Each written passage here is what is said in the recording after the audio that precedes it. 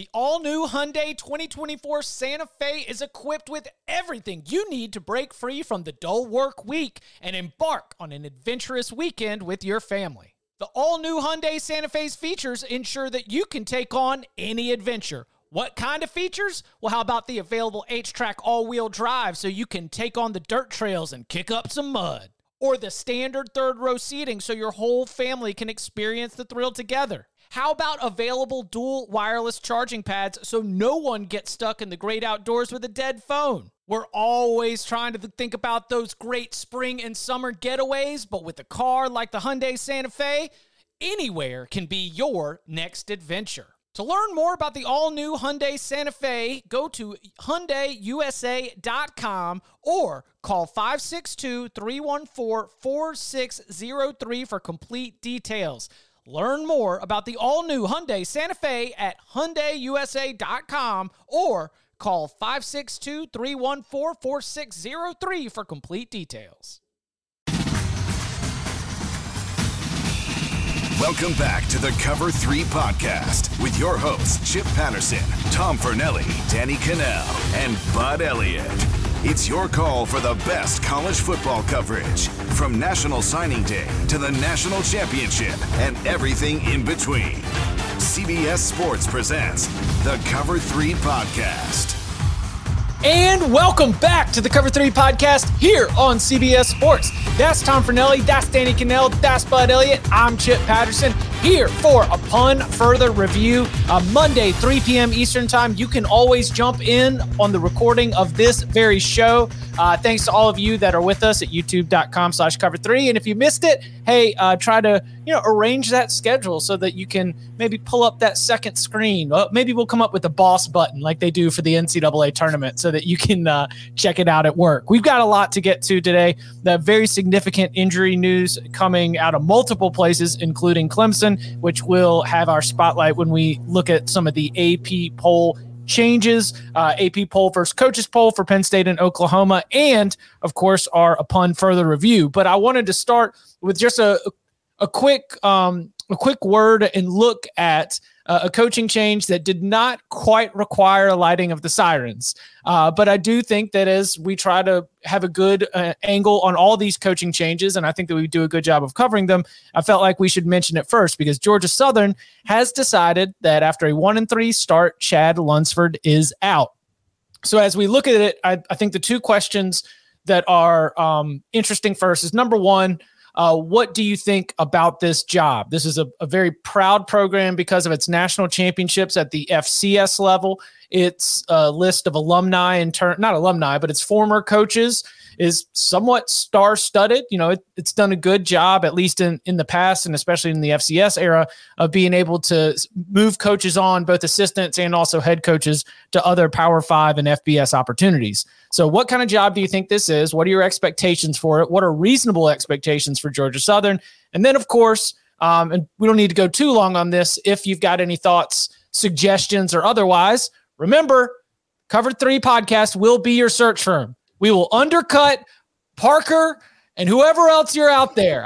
We will charge less than those other search firms. It's something that we feel very qualified in doing just based on being podcast hosts. So for Georgia Southern being open, what do we make of the news and what do we make of the job? I mean, I think that it's a good Group of 5 job. I think that clearly they do care about football and they take it seriously and they want to win, or else they wouldn't be making the decision, 4 games into the season to make the change. And they've showed, like Lunsford got the job when they fired Tyson Summers because things were going terribly there. They weren't running the option. They brought in Lunsford. He brought the option back and things started off well, but they've been trending the wrong direction the last few years. So they're just they're not going to waste time. They're like, okay, this clearly isn't working. We want to make the move. And they're getting it. And I think that, I don't know who the coach is going to be, but considering how important running the option is, I feel like there are very few logical candidates. And the one that I think's made the most sense from the people that I've heard so far is Brian Bohannon from Kennesaw State, who was an assistant at Georgia Southern back in the late 90s, early 2000s under, was he on Paul Johnson's staff? They run the same thing. Yeah. He was at Georgia Tech with Paul Johnson. Yeah. I don't remember if he was at Georgia Southern with Paul Johnson or not, but may have been. Yeah, but I think that's a name that makes a lot of sense. I don't know. I think this is a program that has shown ever since it made the move up from FCS to the FBS level, it can compete in the Sun Belt. It's just it hasn't been able to do it the last few years. I mean, look, I'm not going to begrudge him for firing the guy, right? Like he was not trending to have a good year. He had some up and down success there, just not anything special. But I do think that Georgia Southern is a program. Look, I love that they're passionate about it. That's why people listen to us, right? They believe in their team, sometimes unrealistically so. But the move up, just ask TCU, ask Utah, ask all those teams about it. Like you're probably not going to be the top dog in your league like you used to be when you were in a lesser conference or a lesser league. And have they won the Sun Belt yet? No, they won 10 games in 2018. That was the first year that Lunsford was the full-time head coach after he took over 4 summers in the middle of 2017. And, that was only a couple years ago. They been to bowl games, but their record, as you mentioned, has been going, it's like 6-2, 5-3, 4-4 in Sun Belt play. It's been trending in the wrong direction. And they were third in the East that year. Their 10-win year, so like they had South Carolina State, UMass on the schedule as well, New Mexico State. Look, good for them if they can do better. Awesome, and I think they probably can do better. How much better, still to be determined. If I'm a player on that team, I don't know. I'm kind of like, all right, and I think this is what you're seeing happen at USC to some extent. You throw in the towel on the coach after 4 games. What kind of message are you sending? I'm not a fan of early season dismissals, and we talked a lot about Clay Helton. It was the opportunity. Maybe they were just waiting for that glaring opportunity because they wanted to make it and didn't want to let him salvage a 9-3 season. So let's do it now. I'm not too dialed in on the inner workings of Georgia Southern's like state of their head coach. I just don't like the message it sends now. Are you really in a position where you had to get out in front of the coaching search because it's that competitive? I don't know. It's the business side of the sport that I don't love. I don't think this does any good for your program to do it this early.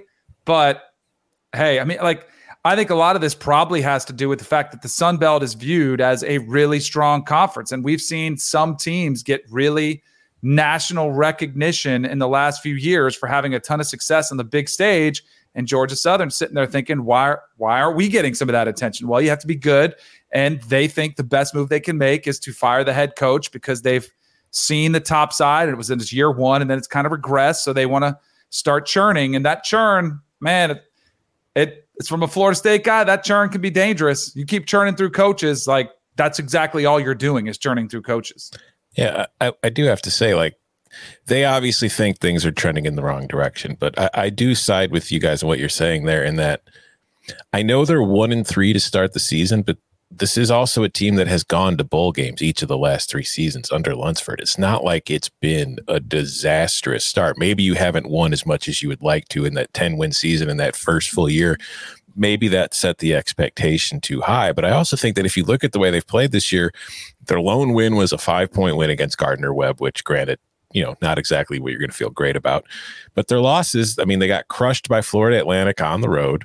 They got killed by an Arkansas team that's now in the top 10, and they lost to a Louisiana team that we were all projecting to be the best team in the conference. So I don't know. They should probably be 2-2 at best at this point. So the fact that you're 1-3 instead of 2-2, I don't know if there's other stuff going on that we don't know about or whatever, but I do feel like it is somewhat early to pull the trigger. But at the same time, if you feel a certain way, I'd rather my AD wasn't hesitant and just pulled the trigger if they thought they were going to make that move anyway.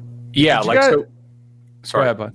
Well, my thought is there's a similarity to Clay Helton here, right? Where if you want to fire the guy, do it now because there's a chance he actually could finish okay down this slate. Right. He finishes Arkansas State. Troy just lost to Louisiana Monroe. Georgia State, has looked very up and down. Coastal, Texas State. There's a chance he could win 4 or 5 games, and that may not be enough to to fire the guy. So if you want to get him out now while he doesn't have a chance to redeem himself. The athletic director showed up in the beginning of 2020, was handed leading the athletic department through a pandemic, and now I guess is finally starting to get some footing there. I look, and you mentioned, Bud, about the expectations of this program and trying to figure out, where you sit. And that's where I would have to understand that there is such a unique community there, and the way that Statesboro rallies behind this football program, they're going to have some demands for what kind of football they want to see. Brian Van Gorder's memory, that has got some people shook. I know that was 15 years ago, but when you try to stray away from the path, stray away from the plan, that's why throw out any number of the old Georgia Tech, Navy, Georgia Southern option style offensive coaches. I think any of them would be an interesting fit. We mentioned Ivan Jasper, who was fired by Navy's athletic director, but brought back by Ken Niumatalolo in another position. Well, if you want to talk about a nice landing spot, how about if Ivan Jasper could go from on the outs with your AD to being Georgia Southern's head coach? He was an assistant for Paul Johnson before getting to Navy in the late 90s. So, yep, candidates, you better know the community, you better have some connections, and you better play the kind of football that those fans want to see, and you want to win.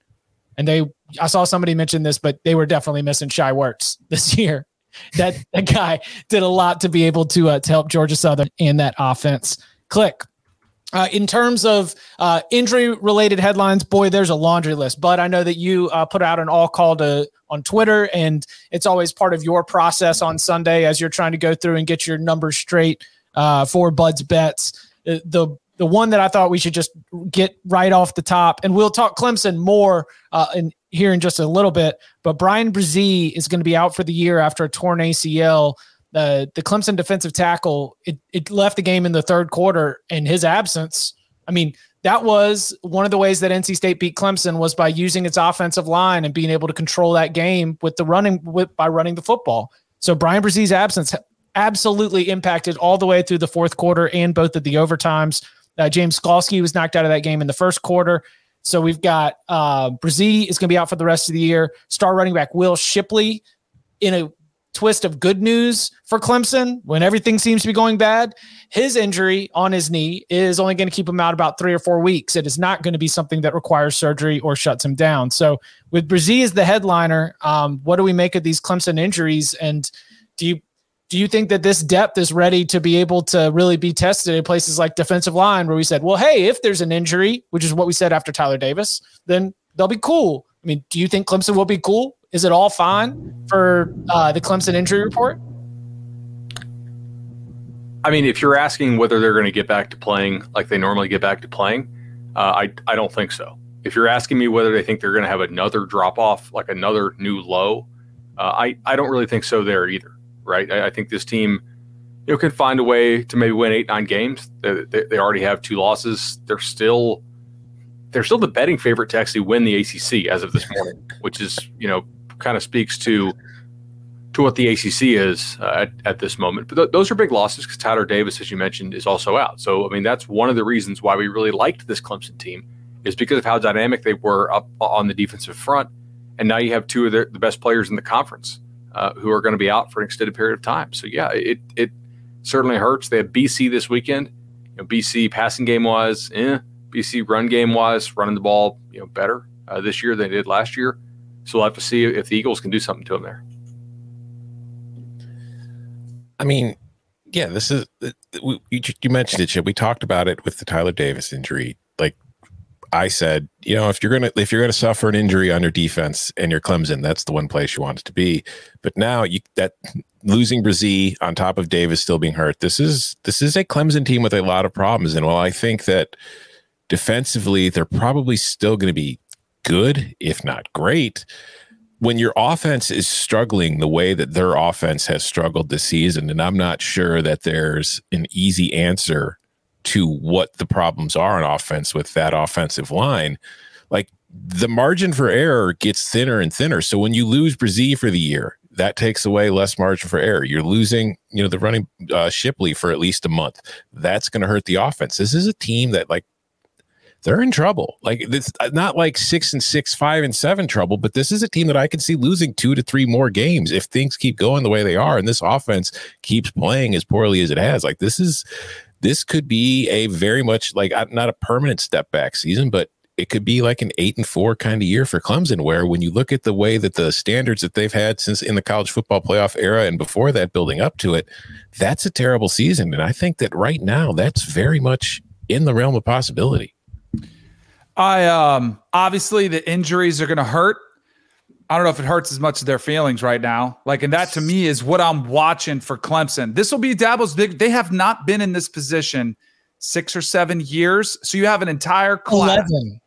11. Like, this is like 2010 is the last time that Dabo has looked out on the field and said, "Oh crap, we're in trouble." So you've had no one on this roster has dealt with this type of adversity. No one on this roster has had to say, well, let's give it our all because we want to make some bowl. Like, it's not the playoff. And that is a different dynamic. And we've seen different programs across the country struggle in this position. When your expectation is championship or bust, what happens when it goes bust this early in the season? I think it's a healthy culture. I really do. I think Dabo preaches family, all in. I love it. I love what he preaches. It's going to get tested this year. Like, how invested is this team? And hey, the team before me, and we just got to go to work and keep putting forth our best effort. It'll look good. Like, I think it'll look good on the field, but practice, do they have the same motivation? Do they have that same hunger, that same desire to get a 10-win season? Like, is that enough to get them really motivated?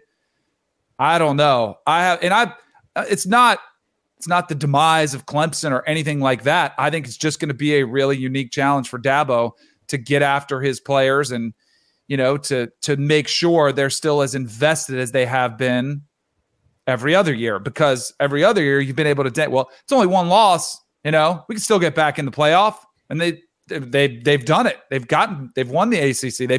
They've still been able to accomplish all their goals. I talk about that a lot is, if you're the coach, you can go back into that room and you say, we can still accomplish all our goals. What happens when you can't? Like, can you still sell the playoff as a 2-loss team? No. So are they going to be as motivated to say, well, let's win our division or win an ACC when everybody's crapping on the ACC? Like, what does that mean? Like, it's going to be a challenge for Dabo. First of all, I had this slotted for later, but we'll stick with Clemson here because I think the conversation's good and there's no reason for us to stop it and then come back to it. The reason why Clemson is still a betting favorite is because are you trusting, and I say this with love, are you trusting NC State with a 1-game lead in the division over 8 weeks? Like that's because 1 game is good. They've got the head-to-head, and that is massive. And when you look at the ACC, for the most part, you're looking at NC State, Clemson, and obviously Wake Forest and Boston College, where I think Wake Forest and Boston College probably need more losses. Like, they needed to be 6-2 to be able to, and have the right head-to-heads to be able to win it. And then on the coastal side, I think you're looking at Miami, Pittsburgh, and Virginia Tech. Yeah, because North Carolina's got 2, not just conference losses, but 2 division losses. Like North Carolina is one of the only teams out of this whole ACC group that is out of the conference championship race. Clemson needs 2 NC State losses and to run the table the rest of the way, which is why I think the gambling is still favoring Clemson to be able to do that, but it's in NC State's hands. And then Wake Forest and Boston College obviously need to get in and cause all kinds of havoc. But Clemson is selling, we're going to win the ACC. This is what we do. We've got 6 straight conference championships, and I think that's the big message for Clemson. So important to note as well that NC State also lost a starting defensive tackle, I believe, for the year. They announced that pregame. So there are guys going down on both sides of this coastal race, and we'll see. I mean, Wake Forest lost a couple guys in the preseason, right? They lost Donovan Green, and they lost their starting right tackle, I believe. Your boy Corey Durden stepped up. He played really well, and I guess he's the new nose guard. Now after that injury, he's got some ability, man. I saw he deleted his Twitter. That's probably a really, really good sign for him there. Focus. Danny knows what I'm talking about. But ultimately, I think with Clemson's defense, it's still hard to score on them, right? Clemson, if you want to talk about why they're still ranked, Yeah, like, should they be ranked? That's the question, because they got all the way down to number 25 in the AP poll. They are higher in the coaches poll. Coaches poll have a better opinion of the Clemson Tigers.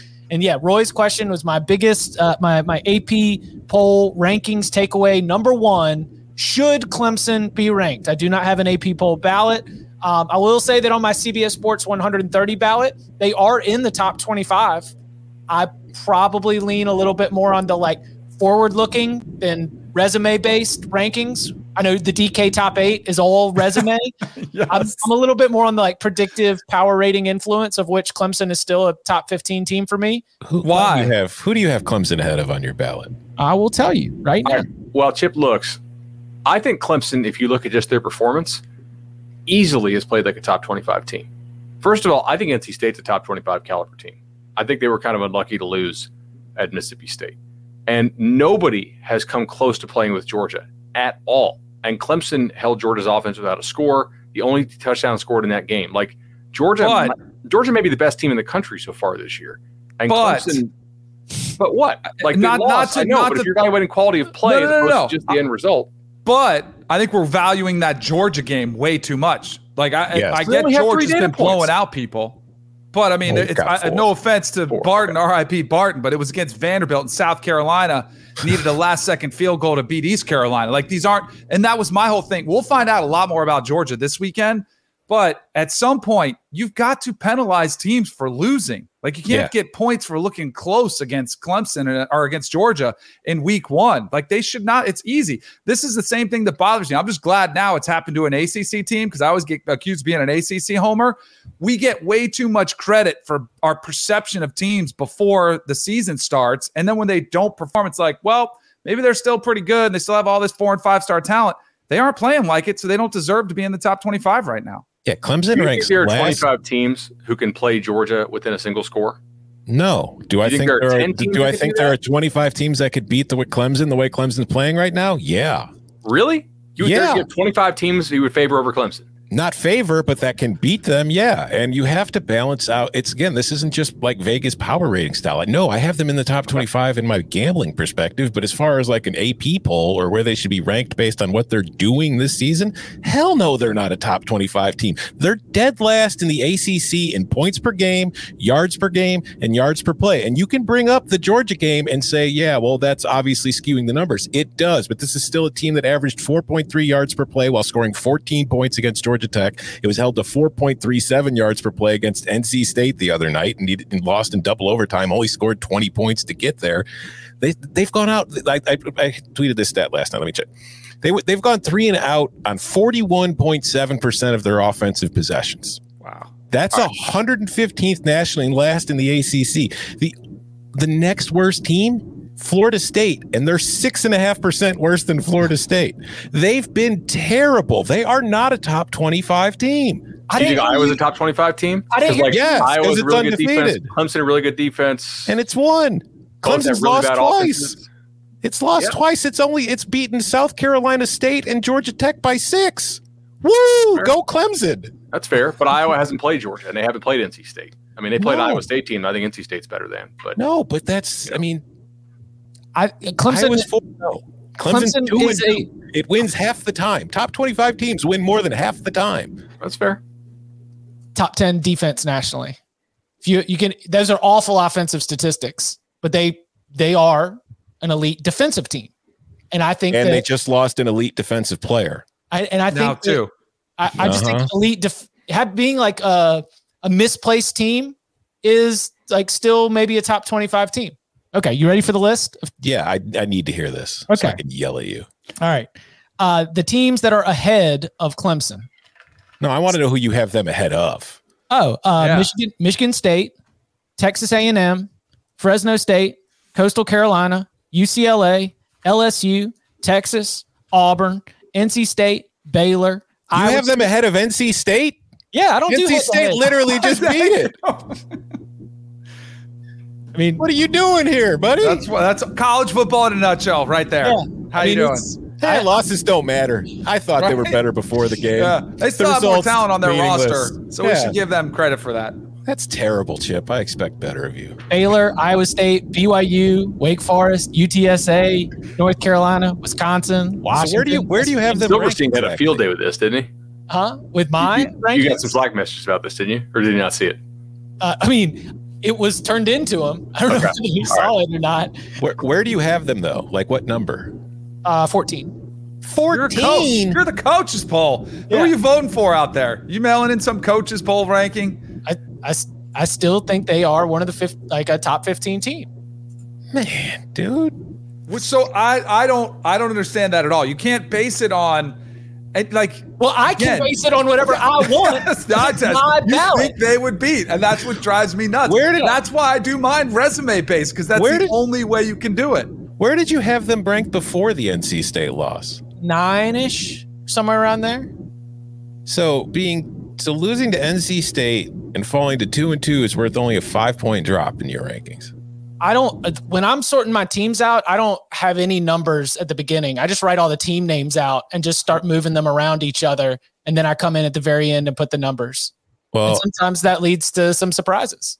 In my opinion ballot for the Super 16 poll, I did not even consider Clemson for my top 16. I don't know where I would put them. They sure as hell wouldn't be in the top 25. Well, you just wrote a feature about how bad the offense is on CBS. It sucks. You can go check out. And guess what? I don't know if you know this or not, but offense is kind of an important part of football. Like, defenses aren't winning championships anymore. Offenses are. I'm not asking my number 14 team in the country to go compete for a playoff spot or win a national championship. I'm asking you to go like 9-3. 10-2. Are you certain they're not going 10-2? I'll tell you that right now. And all of that is still on the table for the Clemson Tigers. I know 2 of them were in overtime, but they did give up 4 touchdowns, 0 interceptions to our guy Devin Leary.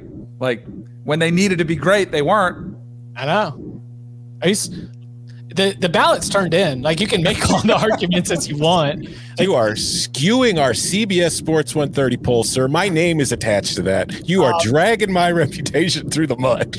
My name is attached to that. And by the way, Clemson came in at number 29 on the consensus. So clearly my number 14 is not skewing it too much if Clemson's at number 29 when all of the ballots are collected. And I don't yell at AP voters too much because I practice what I preach in that it's your ballot. You can choose how you want to do it. Like, if you want to go only resume based or only predictive metrics, power ratings, and who would be favored, I'm fine with all of that. Do you want to know why they're 29th? Does you have them 58th? Because I turn in my ballot of all 130 teams using my rating system that is not predictive.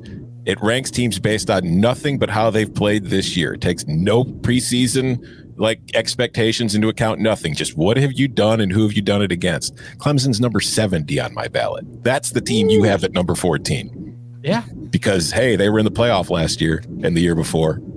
All I know is I don't know if you guys hit this on the reaction pod, because I don't know if you were able to see it in time.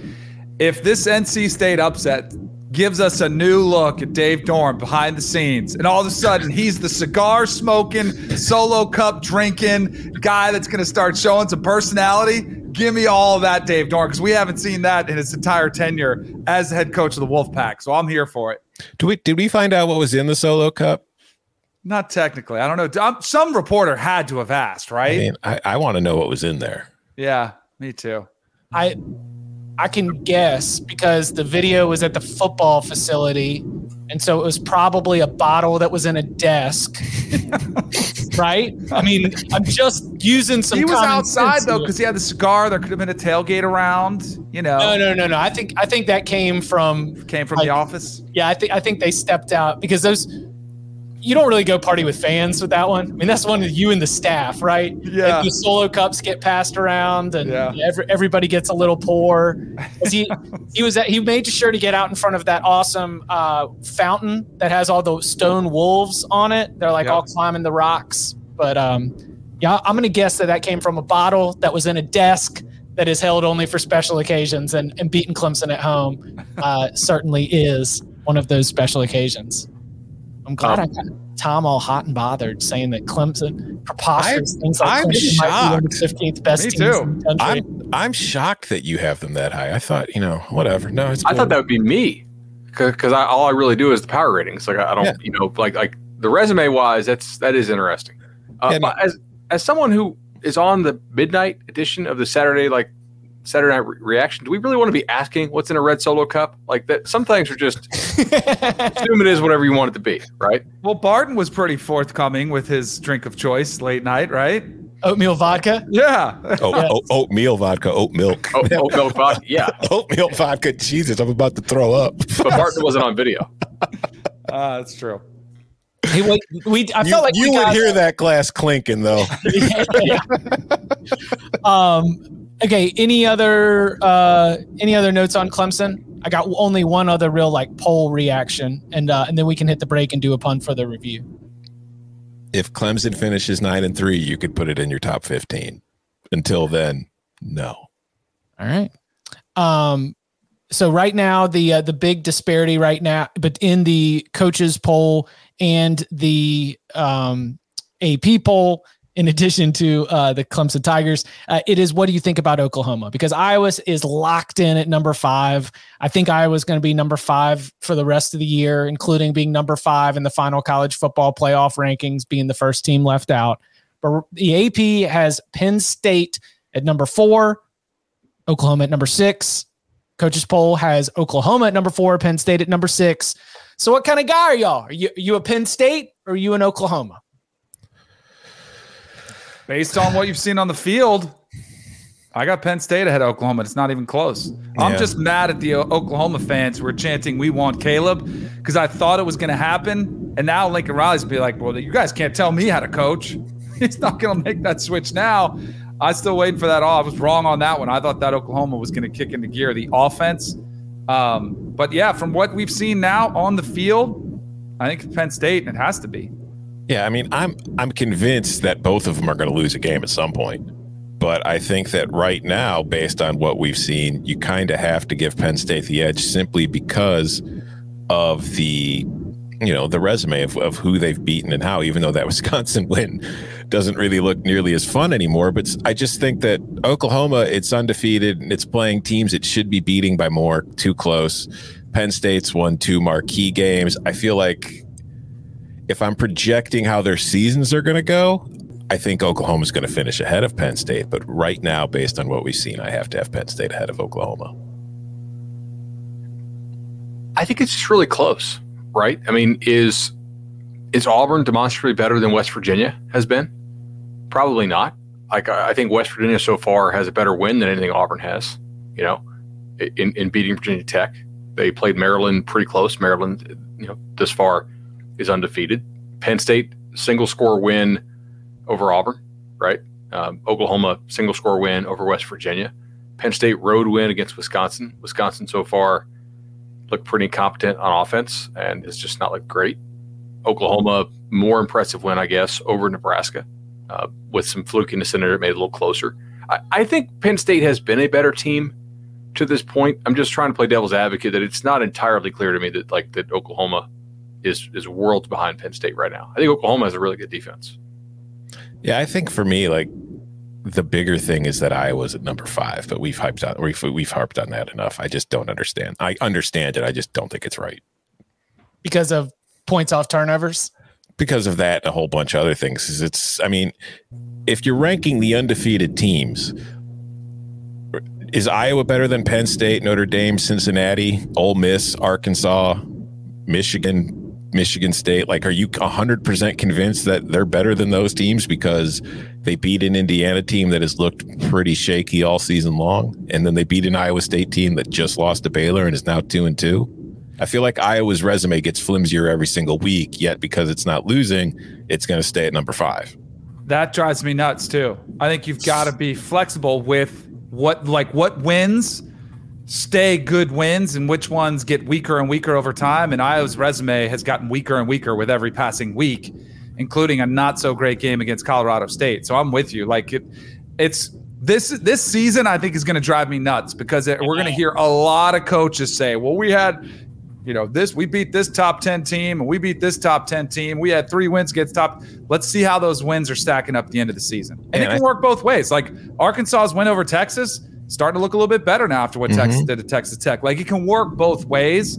But man, I think it's going to be frustrating this year and this is great. Like, I love it. It's great for us, but I think it's going to be incredibly frustrating to hear coaches are going to get into the politics game. They're going to start promoting their teams and their wins because it's going to be close, I think. I also don't go with what you were saying about reevaluating things. I think especially early in the season, you have to do that. Like if you beat a team that's ranked number 7 in late October, they're like 7-0 or 6-1 or something, and then that team fades down the second half, I think you can hold that win in higher esteem because they were clearly playing well at that point and you beat them and they've been bad since. But like early in the year, when you beat a team that's ranked 15th, that is 1-0, and then that team is now 2-2, I feel like that number 15 should be completely forgotten about when you beat them. So it's kind of a weird balancing act. And don't forget that Iowa State win is one of the biggest things Iowa has going for it, at least in terms of where it is in the rankings. Coming up on the other side, it's our favorite time to put a close on the weekend that was.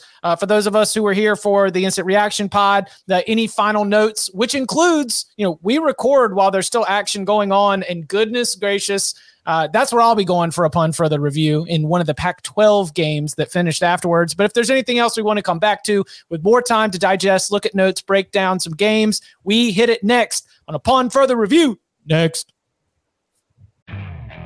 Okay, picture this. It's Friday afternoon when a thought hits you. I can spend another weekend doing the same old whatever, or I can hop into my all-new Hyundai Santa Fe and hit the road.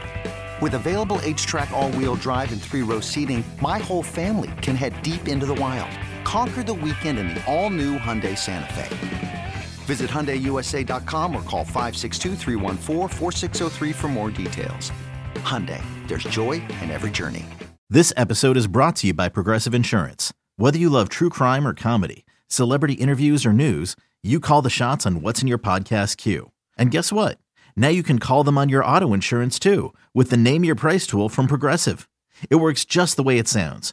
You tell Progressive how much you want to pay for car insurance, and they'll show you coverage options that fit your budget. Get your quote today at Progressive.com to join the over 28 million drivers who trust Progressive. Progressive Casualty Insurance Company and Affiliates. Price and coverage match limited by state law. All right, Bud, you did say that you had a pun for the review locked and loaded. So I'll let you jump into it first before we start passing it around. Oh man, did you all see the punt that Western Kentucky had? No. I want to set the stage for this. This is pretty inexcusable. Western Kentucky, would we say they have a better defense or a better offense? It's always the offense. Yeah, I would agree. They're playing Indiana. Haven't had a whole lot of stops on the day. So they end up losing this game 33-31. But let's go back to the fourth quarter. Have you seen this? This is so bad. All right, so fourth quarter, chance to win the game, right? 4th and 1 on the Indiana 48. What's the call here? You got to go for this. You have an offense. They punt on 4th and 1 with that offense and that defense. Like, the only chance you have to win the game is to roll the dice. Well, actually, I guess punting there technically is the true roll of the dice. If you look at the odds, like, you are gambling that your defense is going to get a stop, which is not a good bet. The safer thing to do is to go for it there.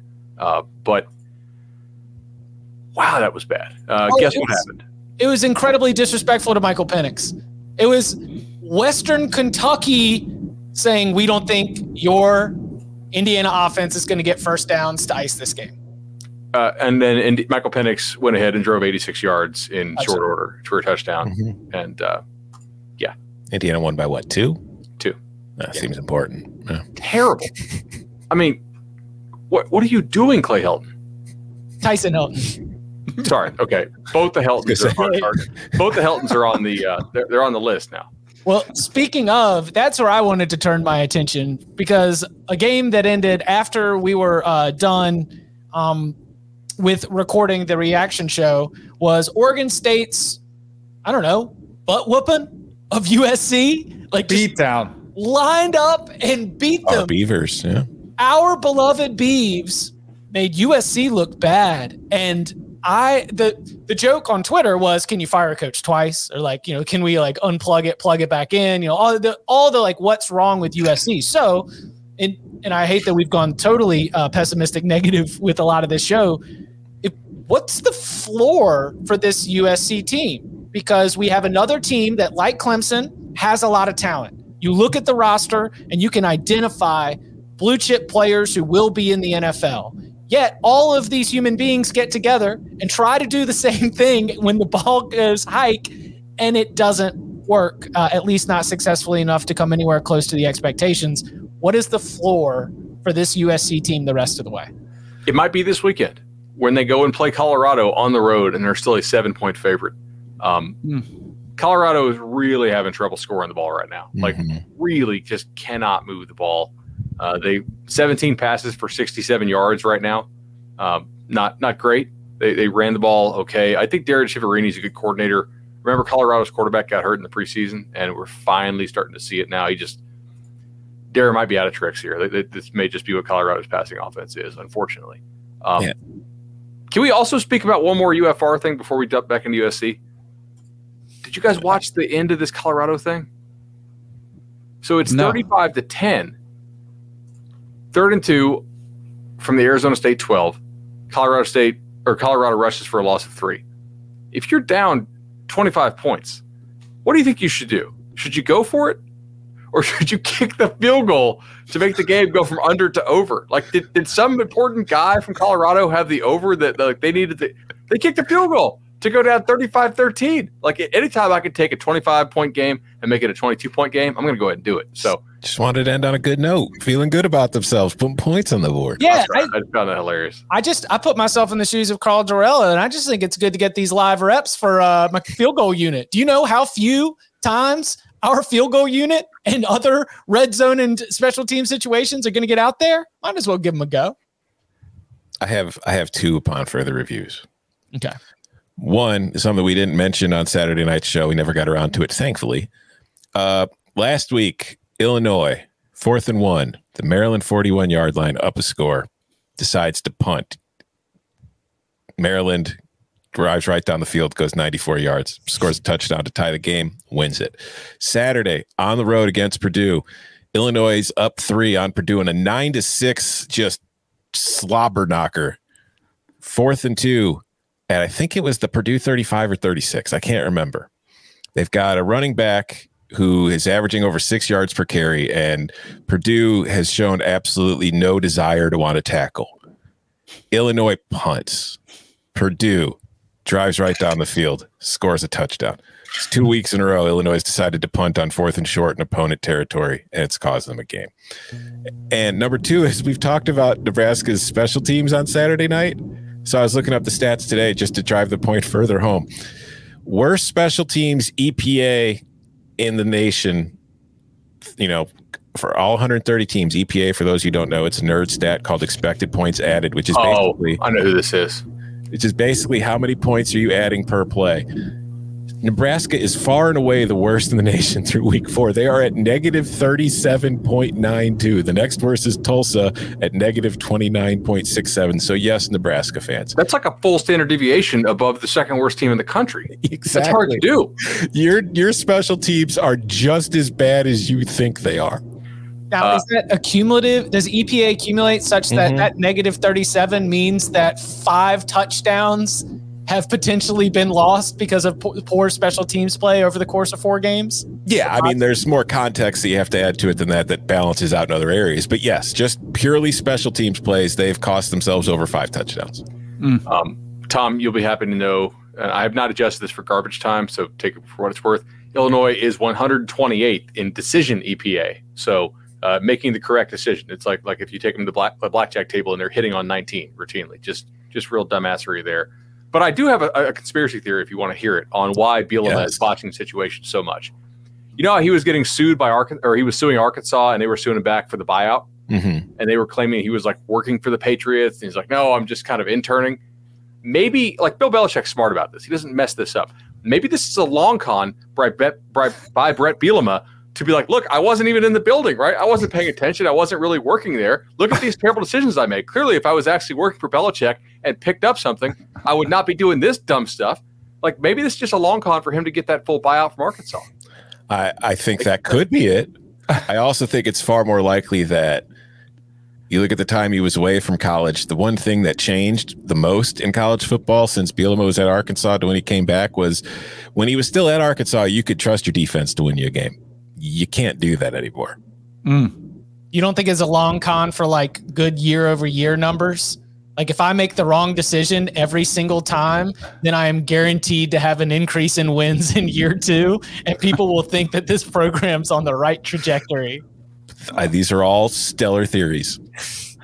I got an upon further review for you. All right. From an instant review, video replay. I have a new favorite coach in college football, Sean Elliott, head coach at Georgia State, who's up beating Auburn. Do you guys see his comments after the game? Because the SEC has a rule, right? Like they don't out each other. You don't badmouth anything about the conference. Well, when you're not in the conference, you can let it rip and just shoot from the hip, which is what Sean Elliott said after the game. Controversial late call, Auburn. Did you guys see the replay, by the way? I thought it was pretty clear cut and dry. The ball hit the ground, helped him. But his quote, Sean Elliott, they had a little bit of help on that review where the ball was incomplete. It should have been put back in the 30-yard line. But when you play in the SEC, you have to take the hits. And they gave us a real gut punch on that call. New favorite coach right there. So I did see the play, and it was a bad call. It should have been an incomplete pass. Yes. However, that was one play of 13 on this drive. It drove the length. 98 yards across down the field. So one 19-yard gain, yes, it probably was a gut punch. Yeah. But for the other of the 98 yards that were chewed up in this game, I think that it made it feel a little bit less of a, like this one call, because it wasn't the touchdown. It was on a 1st and 10. It wasn't even a 3rd down. It was just a play in a 98-yard drive. But I'm with you. I like to see Sean Elliott shooting off a little bit. It was a great effort by Georgia State, and you probably want to show your team that, right? Like you just want to go and throw some haymakers because your defense did everything possible to be able to put you in the position to win that game, but they just were not going to be able to nurse a 24-12 lead on the road against an SEC opponent forever. I know if I was one of his players, I'd want him taking haymakers at the officials than me in pregame warmups, because that's what he's out there doing as a quarterback. I'm like, no, I'm good. I don't need a slap upside the head. I'm good. I will say, all we can ever ask for our officials in any sport is that they be consistent. And at least between the kick return in the Mississippi State game last week, the punt on 3rd down in the Penn State Auburn game, and then that play in the Auburn, at least they are consistently terrible. So, you know what to expect. Tom, you mentioned that punt in the 4th quarter. You didn't mention the punt in the 1st quarter on 4th and 2 with 9 minutes left in the in the 1st quarter. 4th and 2 from the Purdue 49. Illinois punted there too. Like, how many possessions can you piss away? That's crazy. Year over year. We're just trying to make it look like we're better in year 2. I mean, already planning. Also, I have a rule proposal. If we have to go to replay, the call on the field doesn't matter, right? It's bang bang. If it's unclear enough that we have to go to replay, let's use the video, let's use the independent ref, and let's have him make the best possible judgment. I think this deference to the call on the field is stupid. If it's so unclear that we have to go to replay anyway, the call on the field can't be that good. Right. But what do you do if you can't tell? Like, and that happens all the time. Like the official, they can't overturn it. They don't know what to do either. Then what do you do? I think it's a fair question. I think you have to use your best judgment, right? I mean, there's nothing that says you can't be talking to the guy on the field. Which I think is why they say if it's not clear cut, they're just going to go with the ruling on the field. I totally hear what you're saying. I just don't know if there is a solution, because a lot of times we're watching and it goes to review, and you're like, I can't tell what way it was. There is a solution. Just get rid of review. Yeah, I would lean towards Tom, and I think every player would too. Players don't want it. Bad calls are a part of the game. If you limited it to scoring plays or the final 2 minutes of a half or something, I think we'd all be much happier. Any other final notes from week 4 before we shut the book and spin it forward? Just start. TJ Finley already. Don't play games all week, Brian Harsin. Just make the move. I know it's hard. It's your favorite son. It's Auburn's own. You wouldn't have the medical staff evaluate him throughout the week to see how he's going to do. Because that's he got benched though. It wasn't. Well, he got hit and then he got benched. Yeah, I don't need to see anymore. But was Finley even all that good in relief? No, but so that's the thing. I bet you, like, if you're Brian Harsin and you had to make that move, it's like, yeah, you came back to win, but man, it would have been nice if Finley had just been like 12 for 16 for like 120 yards in that touchdown instead of 9 for 16 and averaging only 6.1 yards per attempt. Because it's like, you would just, like, at that point, it's like, well, how can we not go with him? He played too well, but it's like he was so mediocre that it's like, oh God, I don't know. How much will the quarterback matter against LSU? Because LSU's run defense, as we discussed all offseason, and got a bunch of blowback from LSU fans. Remember? I was like, it's not good. They're like, no, the pass defense is bad. It's like, I don't know. On a efficiency basis, y'all's run defense was terrible last year. Let's see if it's any better. UCLA ran all over him. Does Bo Nix get a second chance because all the blame gets put on wide receivers coach Cornelius Williams, who was fired on Friday? Like, if you're the Auburn coaching staff, does making this change mean that you've got to shake up whatever responsibilities there are, game day, game week, or otherwise, and then give it a go with the new leadership structure? I don't know what happened there, so I don't want to put my foot in my mouth and comment on something. It's a little bit weird to fire somebody after that amount of time. I know that our Auburn 24/7 guys reported it was for football-related reasons, so like not any kind of like off-field. I saw 60 minutes of football-related reasons on Saturday. Sure. At least for some kind of changes. When's the last time Auburn had good receivers? Fair. Like if Texas A&M fired its receivers coach tomorrow, nobody would be like, oh, what a terrible move. Like they've had bad receiver play for Jimbo's entire time there, right? That may just be the offense, but like sometimes it makes sense. Now he did promote a guy who came with him from Boise. So maybe he wanted to get. He's a former offensive coach. Like it might have been a little bit more of we're not all on the same page, and it's starting to really impact the way that things are happening on the field. That was my bet, but I don't know. It's my bet. I mean, I can hear football reasons and look at Auburn's offense and feel as though I have enough football reasons. I don't even need to assume that there was anything weird or nefarious or going on behind the scenes. There may be, but I feel confident that I've seen enough for Brian Harsin to make a change.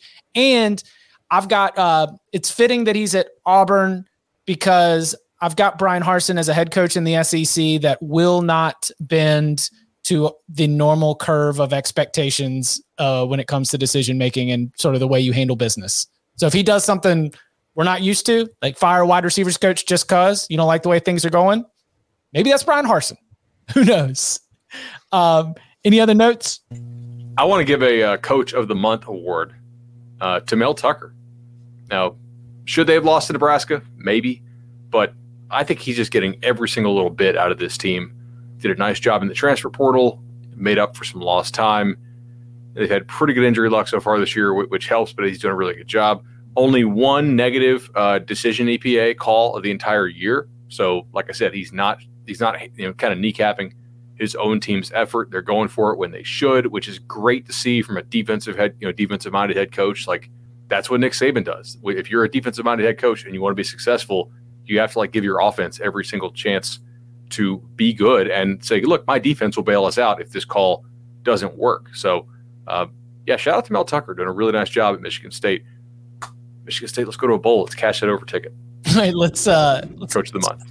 Grab a question real quick before we get out of here. I know Arkansas doesn't beat Georgia, but how would it be possible? It's possible. Defensively, you limit them. You keep the game low, and you make a play. Maybe you score some points on special teams or defense, but I don't think Arkansas is going to beat Georgia either. But like I said the other night, I didn't think Arkansas was beating Texas. I didn't think Arkansas was beating Texas A&M. It won both those games. I think it's possible. You're going to need the defense to probably score. And I think maybe that's how it happens, right? We are impressed with what Georgia's offense is doing recently. But it's South Carolina, it's Vanderbilt, and it's UAB. And I'm not even convinced UAB tried in that game. Like, UAB may just be playing for its conference season, which some people think is what they do. Maybe Georgia's offense is not quite ready. And this is not me saying it is, because, like, hell, I may still bet Georgia at this point. We'll see. But that's mainly because I think Arkansas's offense has some real limitations. Maybe if those offensive linemen are healthy and good to go. KJ Jefferson apparently going to practice this week, so that's encouraging. But it's probably defensive scores for Arkansas. I just have a hard time. How many points do you, like, best case scenario, what does Arkansas score? Against 24? In Stanford, without a defensive score or, like, short field. That's 24 feels like a lot. Yeah, I agree. Yeah, that's like the best case. Correct. I think that this will be a great test for. I think Georgia wins. I think it'll be a great test for JT Daniels because of the way we've seen Arkansas's defense just kind of throw quarterbacks off their game entirely. That rush 3, drop 8 has beaten a lot of quarterbacks. JT Daniels has a lot more experience than a lot of the quarterbacks that Arkansas has really been able to mess with defensively. But if that passing game, JT Daniels is not finding his windows because of all of that athleticism and the way that they read and fly to the ball, and they're not getting a lot of yak, and it's just trying to dink and dunk and make some contested throws and leaning on the run game as much as possible. This is an awesome test for me for Georgia's offense and where it's at, because if Georgia's offense puts up 30 points on this Arkansas defense, okay, giddy up. All your, like, does Georgia deserve consideration for number 1 debates? I'll take them if Georgia's offense is clicking here. But if Arkansas is going to win this game, it's going to be because Georgia falls short when it has the ball. Another thing that I think we should point out, too, because we spent a lot of time talking about Georgia's defense, like looking at True Media's success rate stat. Do you know what team ranks first in offensive success rate this year? Georgia. Yeah. And that's with that Clemson game baked in. Yeah. Mm-hmm. Like, they have just destroyed everybody. It's Georgia and Michigan, right? Like, when a lot of the, like, big time efficiency stats seem to be populating those two near the top. Michigan's 26. Second right now is actually Cincinnati. You know who's fourth? You'll never guess who's fourth, so I'll just tell you. Baylor is we got some negative comments about Baylor in the chat and from Twitter. Look, Baylor has another opportunity this weekend.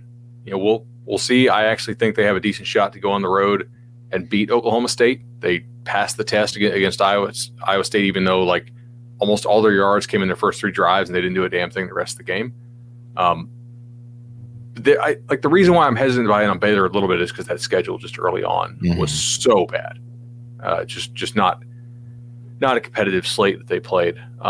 Why'd we get negative comments? Who was talking bad about Baylor? We didn't give enough love. We didn't give enough love to Baylor. I was like, good job to Baylor. They were like, you guys are more about just dunking on the fact that you were right about your Iowa State take, which we were. So, we were. That's true. Yeah, I'll cop to it. We should talk more about that. I will say Baylor reminds me, like, it's funny because we think of where they were, what kind of team they were under Art Briles offensively, and now under Aranda, they strike me as a team that would just fit right at home in the Big Ten West right now. Yeah, you think so? Yes, they would be perfect in the Big Ten West. Like a Purdue, they kind of an Iowa-ish type of team, but with a better offense. Right. I think so. Good stuff. Reminder, if you want to get a question in for the mailbag on Wednesday, you can do so by leaving us a 5-star review. In the review, put your question. We'll add it to the big old bag of mail. You can follow him on Twitter at Tom Fornelli. You can follow him at Bud Elliott 3. You can watch this Upon Further Review Monday show every single Monday, 3 p.m. Eastern time on YouTube, youtube.com/cover3. Gentlemen, thank you very much. Grazie.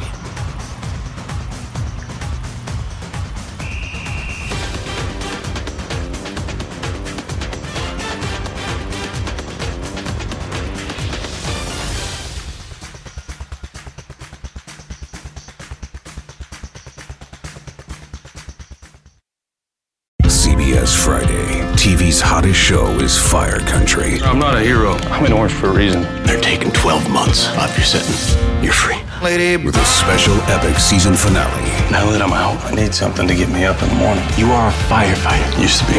That will be unforgettable. In the name of your life's happiness, go get your girl. She's getting married tomorrow. Since when do you let anything get in the way of what you want? The Fire Country season finale, Friday, 9/8 Central on CBS and streaming on Paramount+.